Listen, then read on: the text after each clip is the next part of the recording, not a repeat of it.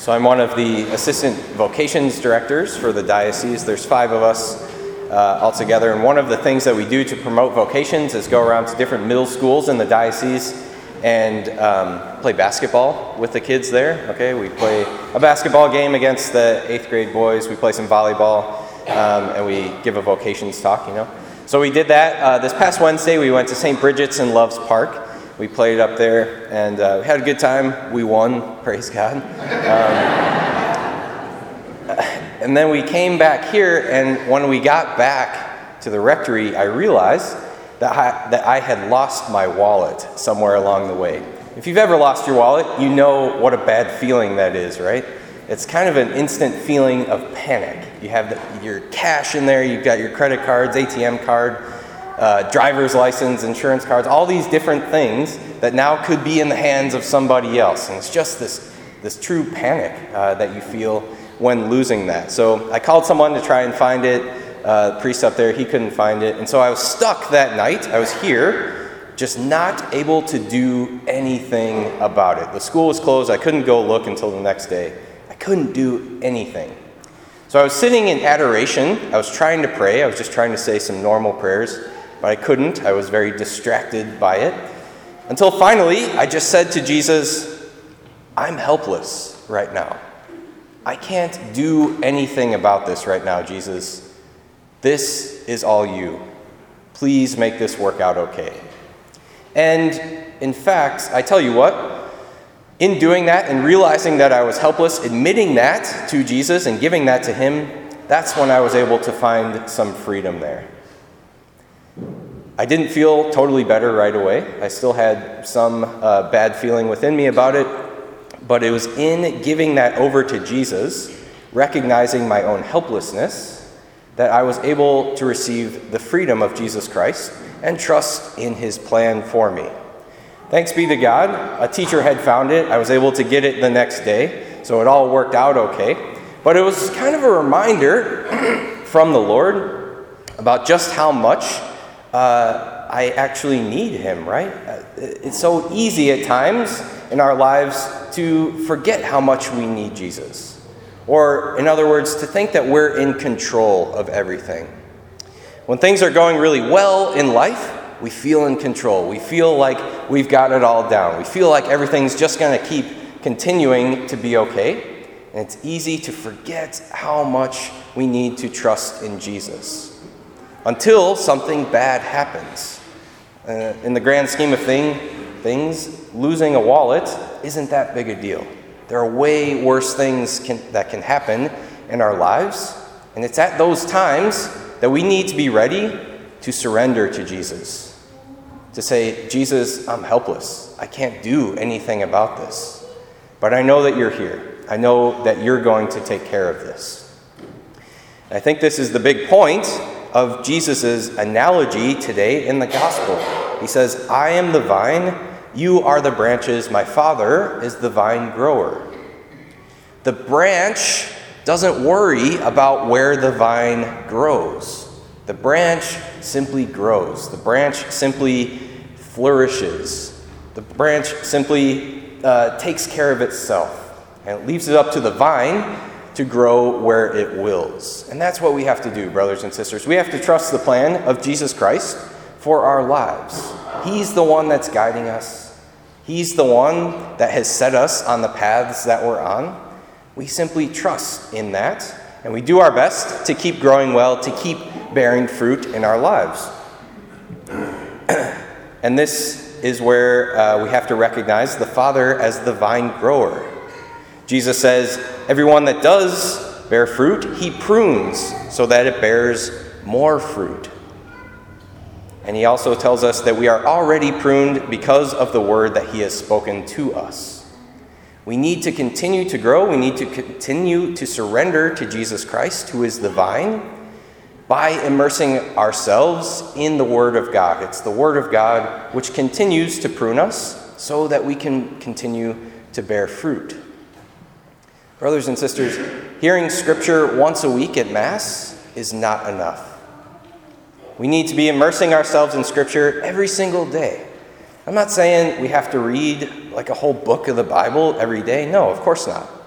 But most of the chapters in the Bible are very short. They only take a couple minutes to read. So just take a chapter a day. Read some scripture each day. Start at the Gospels, work through the New Testament. Take a chapter each day so that you are receiving the Word of God, so that the Father can continue to prune you through that Word, to take out the bad stuff in your life and to make room for you to truly flourish in Jesus Christ. So we pray for that grace today, to always surrender ourselves, to remember that we are branches. Jesus is the vine. He's the one that guides us. To open ourselves to the pruning of the Father so that we can bear much fruit in our lives and be those true disciples that Jesus calls us to be. And now I have a letter from the pastor that I would like to read to you this weekend. He says, "I'd now like to share some reflections with you on our diocesan church as we prepare for the annual diocesan stewardship appeal, which will take place next weekend. Our primary experience of the church is through the parish.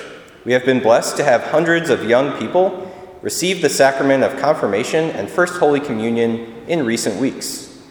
Many adults were also received into the church at Easter time.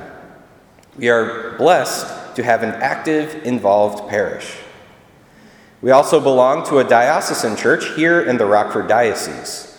There are 105 parishes with over 400,000 Catholics, covering most of northern Illinois, and all of this is overseen by Bishop David Malloy.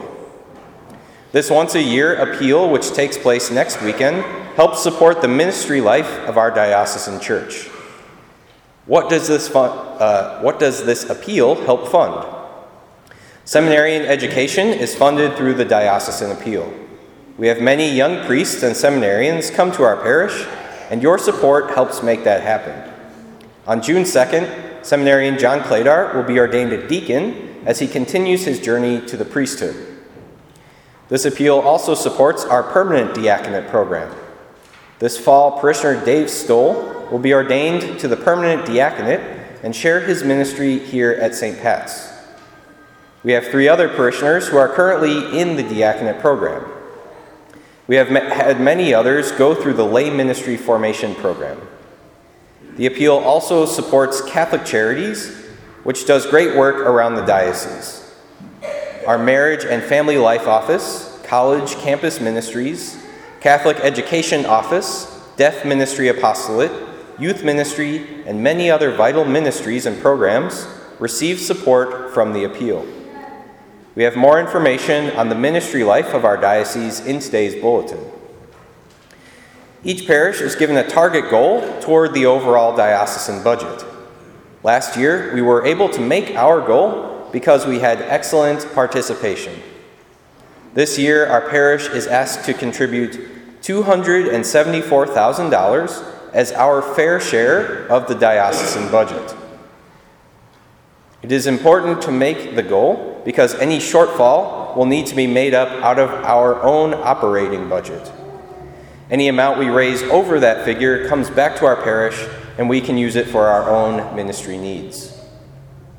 Participation is the key factor in making our goal. I'd ask everyone to consider a pledge toward the appeal next weekend. Parishioners sometimes ask for a suggested pledge amount. Everyone's situation is different, but if you can make a pledge of $400 over the course of the year, that would be great.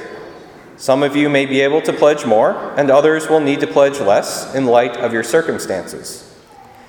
Stewardship is about prayerful reflection on the blessings we have received from God, and then making a grateful return to advance God's work on earth through the ministry life of the church.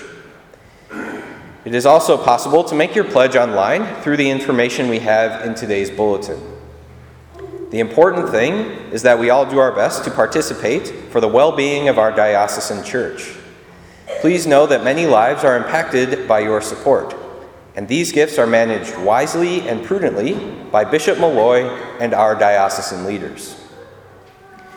On behalf of Bishop Malloy, I'd like to thank you for your ongoing support for the church. Those early disciples came to know Jesus in the breaking of the bread. we continue to know and experience our risen Lord most profoundly through the Eucharist, which is at the heart of the Church. May we be strengthened in our discipleship so that many others may come to know the Lord Jesus through our lives and through the Church.